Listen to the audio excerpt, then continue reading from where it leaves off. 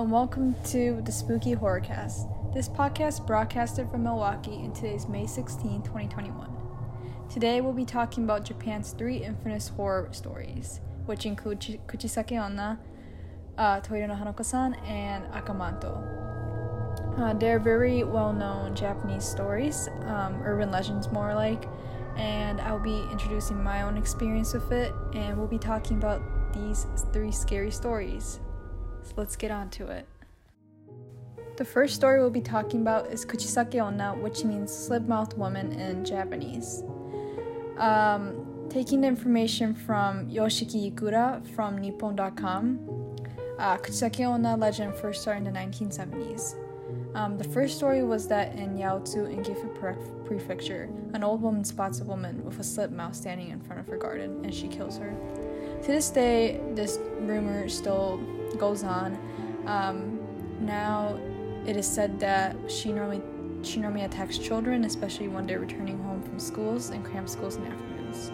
And she apparently wears a red coat, and she carries a sickle, which she hurts people with, and she wears a mask to cover her face. And she is also very fast.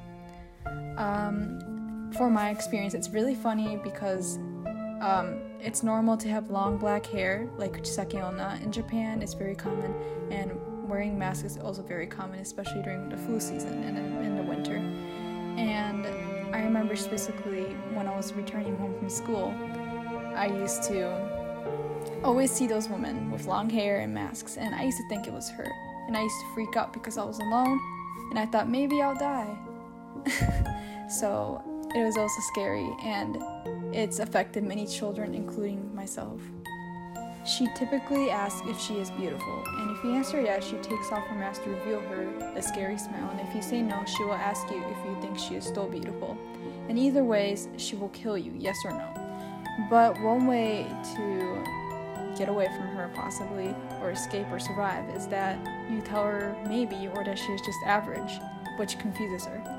So there are many theories and thoughts around this story. It's a story that's been going on for a long time, and it still goes on to this day.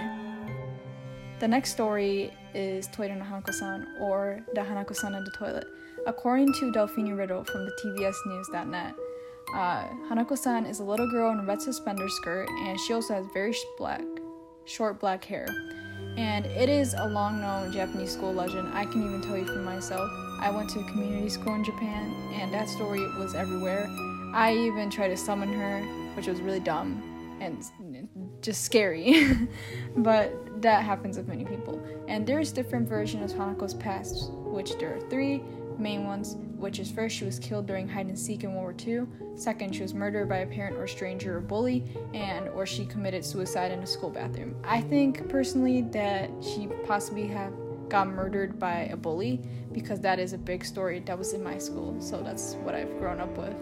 And to summon Hanako-san, you go to a girl's bathroom on the 3rd floor and the third stall, and then you knock 3 times and ask if she is there. And if she is there, she will reply yes, and then she will kill you by pulling into the toilet. I personally never thought of that she was gonna pull you into the toilet. I just heard that she traps you in there, and I don't know what happens. But I remember when I was a little kid going to the community school, as I said, me and my friends went to a third stall on the 3rd floor, and we tried to summon her by asking her, and nothing happened, but we just ended up freaking out and leaving because it was very vacant in the 3rd floor. So possibly if you ever do go to Japan, you can try that, and especially in a Japanese school that you may visit, you never know, she will come out of the toilet. The last story for the podcast is Akamanto, which means red cloak in Japanese. According to Maria Mosen from tbsnews.net again, Akamanto is a malicious spirit, and he haunts public bathrooms. I don't know what it is with bathrooms in Japan, it tends to be haunted, like Hanako-san. What happened apparently was that before death, he was an attractive man who was often followed and somehow died in the bathroom last stall after hiding for a long time, from all the women that was stalking him. So he dies there, we don't know how, and he comes back as a vengeful spirit to hurt and kill women. Another legend is that it is actually based off a real Japanese crime story called Aogetto, which means blue blanket murder, where 3 family members were taken by a man wearing a blue blanket over his head, and they were killed brutally. Akamanto tends to ask his victims, do you prefer red toilet paper or blue toilet paper? And if you choose red, he slits your throat and makes you covered in red, like blood. And if they choose blue, he strangles you until you turn blue. And if you choose any different color, he pulls you into a different dimension. And if they don't choose any color, they can apparently escape and survive. Personally, for me, I've never really tried to summon him. I would never try to. I've never had an experience with him. But I've heard of him many times because this is such a popular urban legend. I think it's one of the most well-known. I used to be terrified of going to public bathrooms because of this, and I used to always make my grandma come with me so I'm not alone, which is really funny. But all these stories I've always been so scared of, and I think this is the same for a lot of people in Japan. Now, thank you for listening to the spooky horrorcast of me and going through another adventure of scary stories. I hope you enjoy the 3 stories of Kuchisake Onna, Hanako-san, and Akamanto. I love talking about these and my experiences. And here's an advice for you. If you ever do go to Japan, watch out for these vengeful ghosts.